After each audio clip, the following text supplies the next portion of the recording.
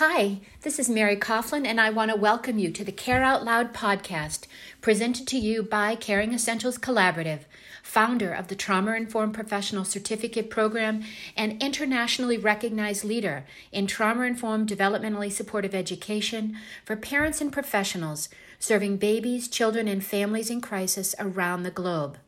I'm wicked excited you're here as we talk about caring out loud. In each moment lies a unique opportunity to create a kinder, more connected and compassionate world, one moment at a time. And it all begins with you.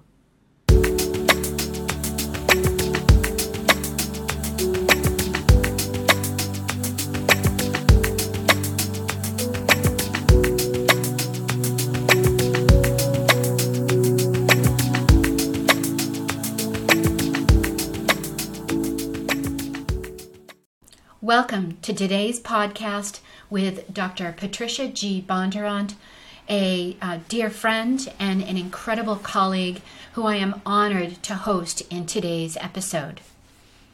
With over 35 years of clinical and healthcare experience, Pattie Bondurant is trusted by her colleagues for her unrivaled expertise in healthcare management, neonatal and pediatric nursing, and quality improvement. Her work regionally and nationally has resulted in improved care and outcomes for newborns, children, and adults alike.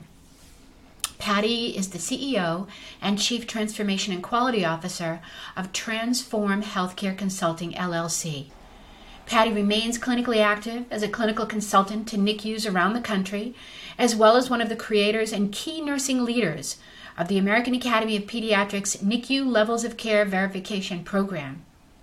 Pattie is an active board member for Sonova and Vascular Safeguard, as well as the senior consultant and designer of the new Advanced Nurse Leadership Certification Program for perinatal and neonatal nurse leaders. So thanks so much for joining us as we learn all the different ways that Pattie cares out loud in a bold way. Share a little bit about how did you arrive at your current role? I think when we first met, I don't know why, but I have this memory of you and I sitting on a bus together. Is that correct? Were we going somewhere? Many years ago. Many years ago, Mary. I think we both had dark hair then. But we did have dark hair back then. Oh my goodness. Isn't that terrible? I was just, I was trying to think of when I first, when we first met. Was it at one of the Sonova meetings? I think it was a Sonova meeting. We were on our way to Naples, Florida, to go shopping, weren't we, Mary? There you go. You've got a better memory than me. I just remember sitting next to you on a bus. Yes, we left. We were down in where were we? What was the name of that place where we used to go? Yeah, Marco Island. Marco Island, right. And they hired a bus to take us to everything, but what was the name of that jewelry place? Remember, it had all that. Is it the Brigham, Brighton? Was it? No, it was everything. What's the name of it? It's in Naples, Florida. We got dropped off and we shopped. Do you remember that? I do remember the shopping. It was probably 20 years ago. I knew it was a real long time ago, and I am so in awe of you to remember so much detail. Well, if it was a bus, that's the only, because you didn't come to the NIDCAP meeting. No, I didn't. No, it was just the leadership. I would have been on a bus was in Brest, France, when we did the NIDCAP trip. And I think the only other time would have been we probably did something around developmentally supportive care at that meeting, I would guess. Yeah, I'm sure we did. Starting to talk about it. Well, that was when Kathy Bush was really running Sonova, and I was part of Children's Medical Ventures at that time. Right. So that was really kind of my connection with all of that experience. But that's been, so you're guesstimating around 20 years. That sounds pretty on point. And from that point, I remember at the time, I think you were the director of the NICU at Cincinnati Children's Hospital. And now you've made so many evolutions in your professional practice, identity, career, all that kind of stuff, to include entrepreneurial adventures. And so, I'm just kind of wondering, how how has that evolution gone for you? Where are you at right now? I would say my path, Mary, has been not traditional and somewhat circuitous, but but I would say intentional, more intentional than I would have imagined. I I knew I was never going to be cut out for a chief nursing officer position. It wasn't my goal. As a clinical nurse specialist, which is, I became a clinical nurse specialist when I was 25 years old. I realized that the love of my profession was around making care better for babies and kids. Yeah. And I will tell you, 35 years later, that's still my goal. Yeah. And I felt getting too far away from being able to impact care was not always my passion or my need. But I also realized I needed to have some ability to make strategic decisions when I was no longer close enough to the bedside to do that. Yeah. So I would say my career has been impacting the care and outcomes of babies by multiples. I think that's the way I would describe it. Starting as a staff nurse, I realized that my 3-patient assignment was important on day to day, but very early on in my career, I had a bigger vision about how I could impact care for kids. Yeah. I went on to the University of Washington and became a clinical nurse specialist as a result of my 2-year program there. And I was the only student asked to stay on for my PhD, but I was young. I didn't feel like it was a point in time that I was ready to stay on for school. I wanted to get back and do what I was trained to do as a clinical nurse specialist, and loved being a clin spec because I felt there was a population then I could impact rather than my daily assignment as a staff nurse. Yeah. And I think started focusing on the developmentally supportive care that I was able to deliver to mostly my under 3 population through high risk follow up clinic, through developmental clinic, recognizing that I had found my niche. Early on in my career as a clinical nurse specialist at Newington Children's Hospital, I ran the muscular dystrophy clinic and the cerebral clinic for kids with cerebral palsy. And you may or may not know this, but I skied professionally. No, I did not know that. Yeah, I did. And I would go to clinic, and it was back when we started the gait labs. Do you remember when gait labs were important? Back in the early 80s, when we were starting to look at kids with cerebral palsy and understanding before we did surgery on them, what were the forces that were driving these poor gaits and the energy expenditure. And it made me think one day while I was out skiing, how can impact these kids in a joyful way. And I went to the place that I was doing business with. I was representing Atomic, the ski equipment, and Solomon Bindings. And I went as a rep, I went and I said, I really want to start a ski program for kids with cerebral palsy. And he said, what do you need? I'll give you all the equipment. Oh my gosh, that's so amazing, Pattie. Yeah. And so I got a friend of mine that was in 1983. This ski program started. I ran it for 2 years. So I got permission from the director of orthopedics at Newington Children's and my CNO to take, I think it was 12 kids we had in the program. We chose them specifically for their ability and disability to take them to Mount Southington in Connecticut on Friday during the winter. And I had 5 other ski instructors that helped me, and we ran the ski program for these kids for the 2 years. And then I went off to graduate school. But I got a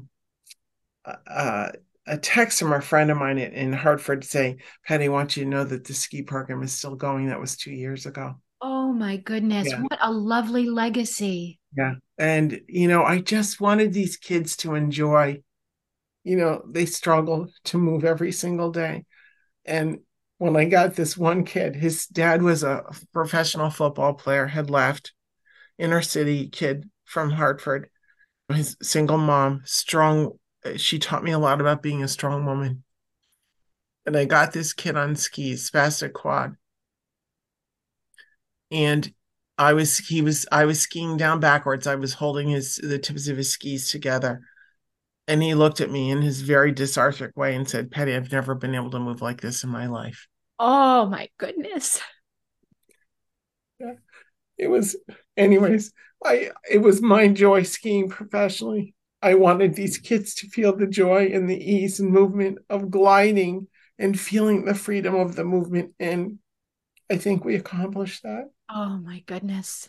Yeah. So it was kind of my moment to say, I have the power as a woman and as someone that has, a good brain. I was blessed with a good brain to be able to extrapolate this, not just through the ski program, but everything that I was able to accomplish. I wasn't always successful, and I took the opportunities to learn from people who wanted to teach me, and I took the opportunities to learn how to resurrect myself when people didn't believe in me. Yeah. Yeah. Yeah. And I think those were the two most important lessons that I've learned over the last 35 years of being a nurse.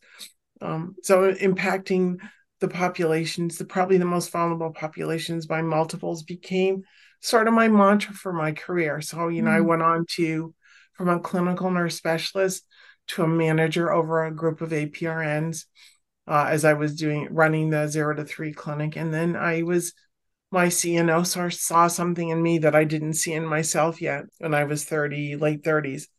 And she said, Pattie, the director of the NICU position is open and I want you to apply for it. Wow. And yeah, so I said, I don't know that I have the qualification. She said, I know you do. So that was at Cincinnati Children's, and I applied for the position. And the orientation was, once I got the job, was here are your keys, here are your desk, go do the job. Oof. Yeah. Like all of us. Right. I had no idea what I was doing. So Yeah. 14 years into it, I was the director, the senior director. I took other areas of the hospital on, but I was able to bring the NIDCAP program to Cincinnati Children's, which helped again affect kids in multiples, because I couldn't do it alone as the director or the senior director, and had a NIDCAP team of 12 nurses that were NIDCAP certified. It brought an environment of nurturing and love to that unit that was sorely needed in a level 4 NICU. Right. The thing just even recently, and I'm sure you have so many stories of how you have impacted the lives of babies, children, families, your colleagues. But then this really cool adventure where I kind of felt like I reconnected with you, and the work that you're doing was with the AAP and the verification project. And you partnered with Ann Stack and others on that project. Am I remembering correctly? Yes, you're right. I was at Texas Children's as a vice president for women's and infants at that point. And it was Dr. Charles Hankins, who was one of the neonatologists that I work with. Do you know Charles? I know him. I mean, I don't know him personally, but I know of him. Yeah. Great guy. He's very intuitive, and he sat me down. I put in my resignation at Texas Children's and said, my family was still in Cincinnati. There were multiple things going on at that time. And he took me to lunch and he said, Pattie, we're just starting this work on revising the levels of care document that was written in 2012 by Dr. Ann Stark. The neonatologists that are working on this realize that we can't do this without a nurse and a nurse leader. And we think you've got all the work, the DNA to get this done. So I joined them. I think it was 2015, we started the work together, and we culminated in our, verifying NICUs in Texas, starting that in 2016. Mm-hmm. We were a subcontractor of DSHS in Texas, who said there are kids that are dying. The mortality rate had increased. These kids are not getting to the right level of care. Wow. And so Medicaid dollars were at risk for those that did not decide to verify. So we were one of the subcontractors for the DSHS team to say, we'll come in and verify. We did probably about 85 plus NICUs in Texas. Our leadership team were the verifying team that included several neonatologists. I think there's a total of 8 of us and 3 nurses, 2 nurse practitioners, me as the nurse leader. And the verification work demonstrated that we were able to design what we believed based on our experience, what each level of care needed to say they could deliver to designate them as a level 2, level 3, or level 4 NICU. And that work culminated in now the national standards that we published in June. Yeah, just incredible. It, I remember you presenting this work at the NANT conference many years ago, yeah. and it was just incredible.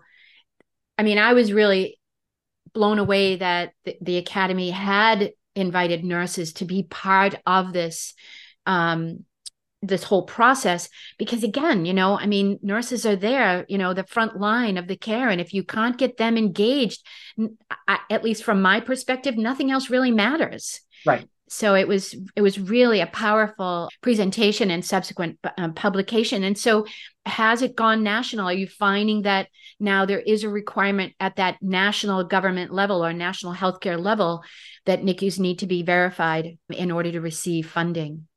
Yeah, it's a good question, Mary. Most states are self-verifying states, Yes. and the work that's been done on self-verification demonstrates that there's not a lot of efficacy around self-verification. Yeah. And other states have stepped up and said, we are going to make the standards of care based in our state based on what the AP standards are now that are published.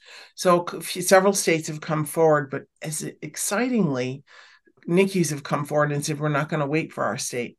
We want to make sure we're delivering the level of care that the AAP expects us to do that. So we did a really important seminar through AAP for the clinical leaders group, which is mostly made up of medical directors of NICUs all over the country. Dr. Stark and I did a seminar, in-person seminar with them at one of the meetings in Arizona. We had about 90 people, standing room only, in the room, and probably 150 people on the call. And what we did is we said to the medical directors, we'd like to make sure that you bring your dyad partner, your nursing leader partner with you to listen to what we're starting to construct and what we're proposing. It was specifically around the quality and safety standards, Mary, and to say the purpose of us doing this is the ultimate quality and safety program as a construct. And so I had the opportunity to pretty much author the quality and safety standards for the AP verification program. And we got a lot of feedback from that team, good feedback from the folks that participated in that session. And they are now an integral part of the verification program. That's incredible. Yeah. I mean, so for all of these experiences and that process in particular, how have, well, or has, maybe that's the better question, has this journey then really helped you get a more deeper understanding or insight about the needs of the pediatric population in general? Because I mean, I know you have spent a lot of time in the NICU population, but it does sound like you really do encompass that larger pediatric population. Do you see that there are needs that maybe you didn't really appreciate on first blush, and how can healthcare address those needs now in a more meaningful way with all the work and discoveries that you've made? Yeah, I think we're early on in our journey of gathering the data, because we're doing that now. We're putting together a database. A lot of it was pretty anecdotal based on what we learned in Texas, Mary. But I think really this is my perspective, and I can't speak for the entire leadership team. But I would tell you one of the things that I've witnessed is that this work, the AP NICU verification, has been a guidepost for medical directors and nursing directors to say, this is who we are and this is what we need to do and the environment we need to construct to safely care for these babies and their families. It was all encompassing, Mary. You know as well as I do how it's a team sport in the NICU. Yeah. And how we engage our families. Yeah. and caring for these babies, and how, because part of our verification work is that we have time with the families. Yeah. That we need to know that we have to understand we are not just making assumptions about what we know about the delivery of care, but we need to hear from our families. That we've got a board engagement at the highest level of the organization, to make sure that the board understands that the NICU is the front door of care for many families in our communities, and how important that first impression and the developmentally supportive care and the long-term consequences if we don't do what we say we do, right? Yeah, exactly. that our families in our community suffer at the hands of all of us that are given the gift of caring for these babies in these families early on. Yeah.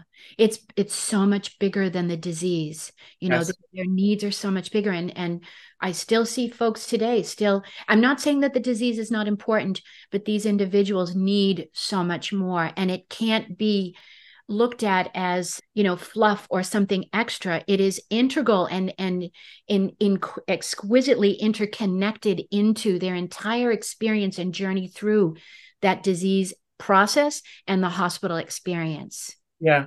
Yeah. Mary, you say something that's really important. One of the things that I've learned along this journey, and I would say most of our AAP leadership will tell you the same, but my experience is understanding how much I have learned and absorbed through not just NIDCAP, but our therapist. I'm a great supporter of the NANT work. And, some of the delivery of care that we have to do to save these babies as physicians and nurses in the NICU is traumatizing to the baby, Yeah. traumatizing, neurochemically traumatizing to these babies and to these mothers and to the caregivers. And I look at this being a team sport and how important it is that we balance some of the brutal things that we need to do to these babies on a daily basis with the warmth of our skin to skin, with the interdisciplinary team of our therapists that provide the therapeutic guidance to often our nurses and the physicians from a developmental standpoint, and how it's such a delicate balance for us on a daily basis in these big level 3 and level 4s to say, how do we make sure that we get these kids physiologically where they need to be stable, but also balance the developmental and emotional needs of these babies and these families in a meaningful way. It is a balance on an everyday basis when I go into these NICUs. And some people say they do this, other people give lip service to it. There are other places that are remarkable in balancing that well, but it's not standard. And you know that as well as I do, right? Yeah.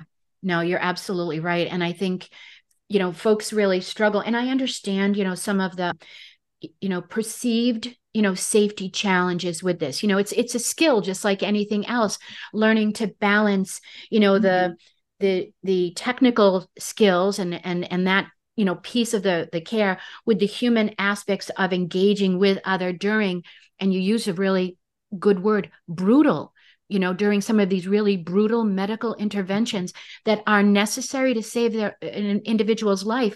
But in the absence of that individual feeling seen and feeling loved through that brutal experience, then it becomes maltreatment, that we need to find that compassion within us, because not only will it mitigate and ameliorate that lived experience for that little individual, but for us as well, knowing that I know this sucks, but you know what? I'm here for you. Your mommy's here for you. Or, we're going to help you get through this so that you learn resilience, you cultivate resilience and understand that bad things happen in life, but you can get through bad things with another, Right.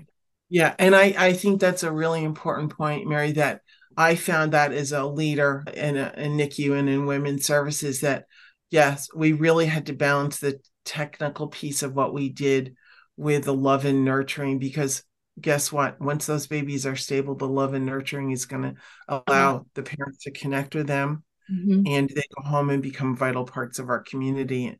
And I had the gift of backing into the NICU after serving these families and these babies in the 0 to 3 environment in the community, as well as in the hospital. And I witnessed firsthand the consequences of us not doing our job well.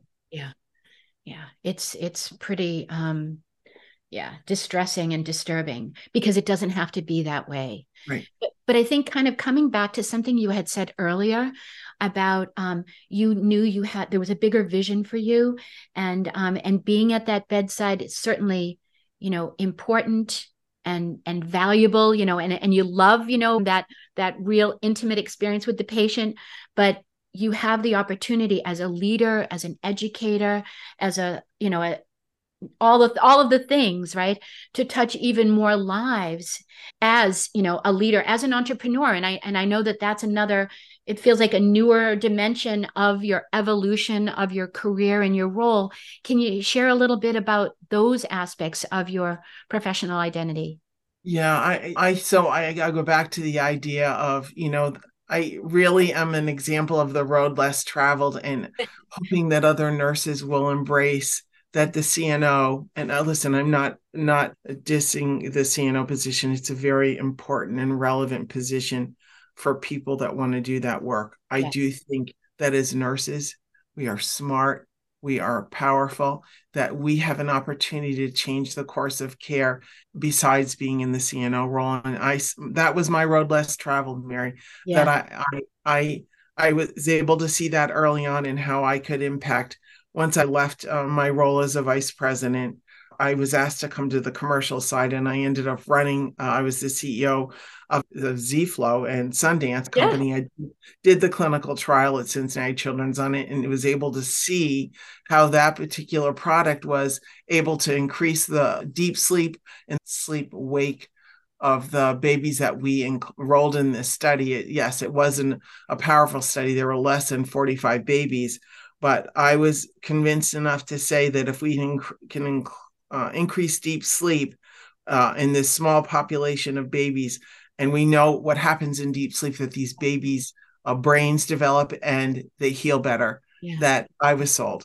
And when I left my position at the hospital and took the CEO position, I think I was a good spokesperson for the work that we did at Cincinnati Children's using this product.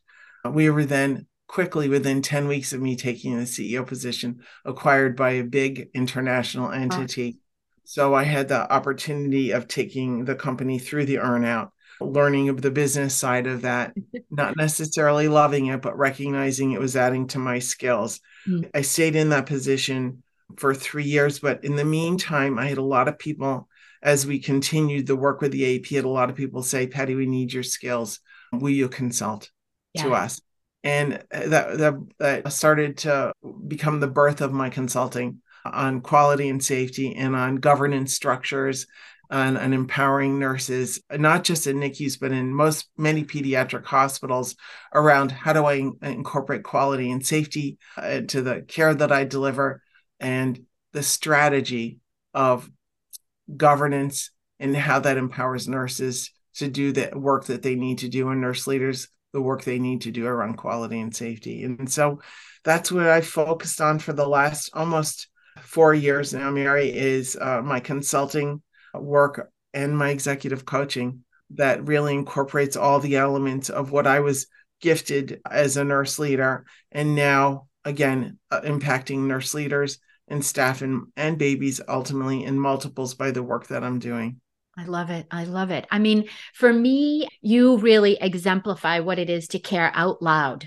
And I don't know what you thought when you saw that name. Did you think, oh, she's a nutcase? I don't know what it is. I loved it. Oh, yay. I loved it, Mary. Well, it spoke to me about you too. I have to say that. Oh, God love you. Because I think you were an early spokeswoman for what should have been an elemental piece of care. And I think you brought that to life through the work that you did. Oh, thank you so much. I really appreciate that. I just wanted to kind of get your insight, and maybe besides the compliment, and which I'm super grateful for you, what did it mean then? So you loved the term care out loud. How would you describe that? What does it mean to you then to care out loud? Yeah. Well, for me, it means that it wasn't never about me making a name for myself, Mary. People will tell you that I'm not very good at promoting myself. That wasn't why I went into nursing. Funny, my brother would always, I complain about the work hours. I'd always complain about not getting paid enough. And he'd say, for God's sakes, Patricia, you didn't go into healthcare to help the walking wounded to make millions of dollars. It was, my brother was schooled in Boston and spoke like a typical Bostonian, the austere nature of himself. But it wasn't what I was Yeah. in for the ride. Like all of us, Mary, we didn't Yeah. go in to do this to make millions. We went in, and I can say I never lost that passion of wanting to make a difference. And that, I think that's part of being able to care out loud, is at this stage of my career, I care out loud in a bold way, Yeah. because I don't feel like I need to remain within the construct of what people think nursing is. Yeah. And I was able to, the other thing that we really haven't talked about is that I was able to cross the boundaries and mesh what people thought physicians and nurses did. Mm-hmm.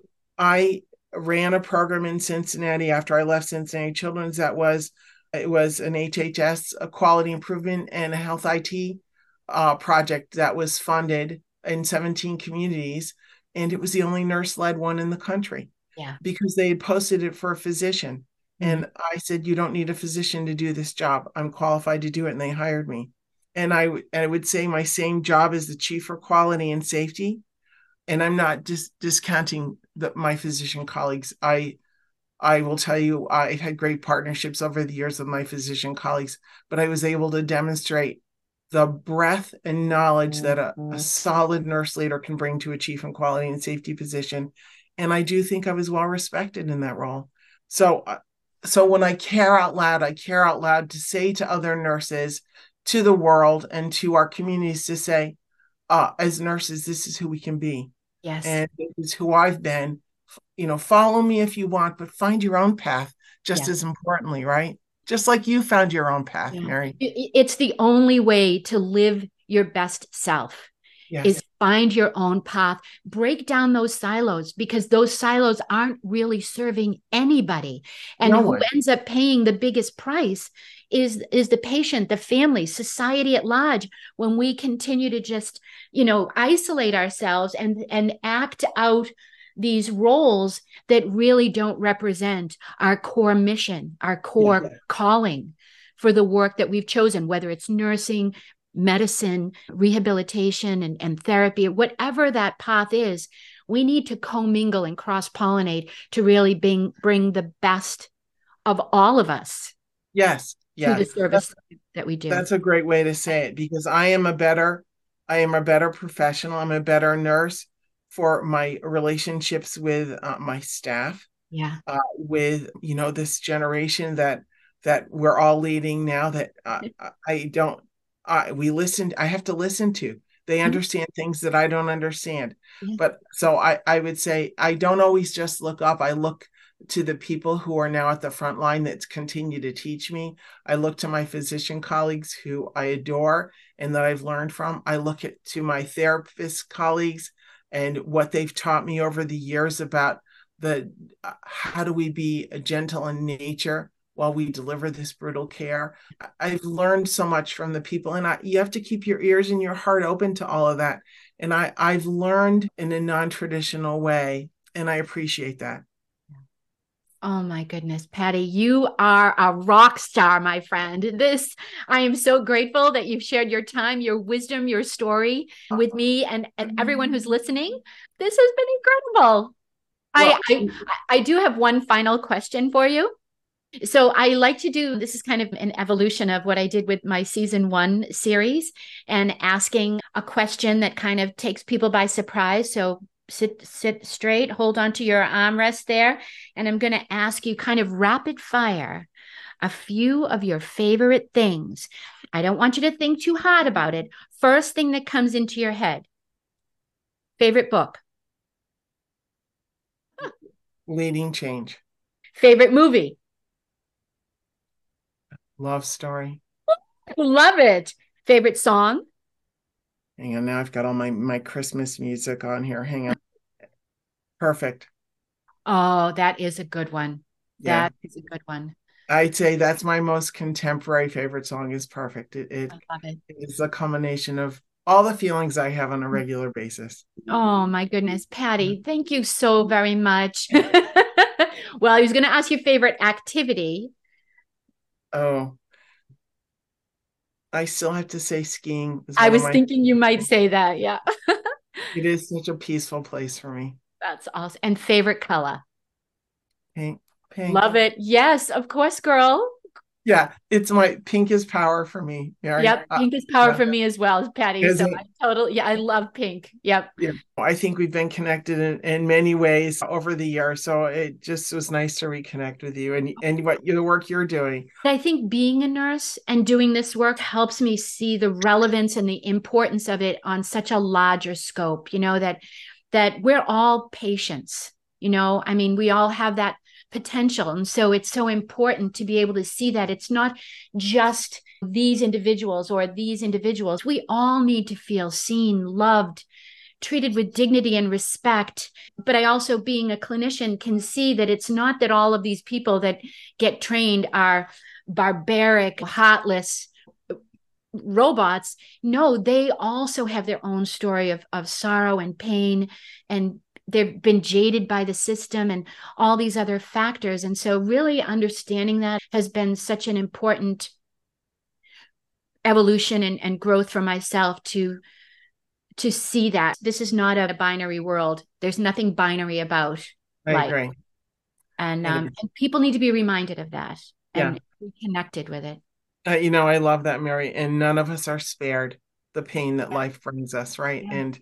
And we have, I think, as nurses, we have an obligation to make sure we're healed and present when we're with these new leaders, when we're with these staff that are looking to us for guidance, and with these families who look to us to help get their babies home. There's nothing more important than what we do. There is nothing. Yeah. Florence hit the nail on the head about us managing that human experience. That's exactly right. And it's an awesome task. It is it's so rewarding. Yes. Challenging, which, the adrenaline side of me loves the challenge of it. And that we always get to grow and evolve in that. I'm not the same person I was 45 minutes ago, just from my encounter and experience with you. And to be able to be present and know that is such a gift, and as a good leader, that's what you teach, those that you're grooming for those positions, right? Is to be present, to be intentional, to be awake, to be awake, and honestly, to be a bit of a rule breaker, Mary. You got to do it. And nurses we're all trained to do what we're told to do. Good nurses break rules. Good nurses break rules. You have to start to become awake and aware to that residual misogyny that's left over in our society at large, that it's that systemic trauma that's all around us, but you can't see it. It's not helping you, and it's not helping you help others. Right. It's so perfectly said, Mary. Thank you. It was so hard for Pattie and I to end our conversation. We could have gone on forever. I hope you enjoyed the conversation as much as we did. Please join me next week for leadership lessons from Sue Ludwig, President and founder of the National Association of Neonatal Therapists. Showing up on purpose makes the difference, and that difference begins when we care out loud, boldly, together.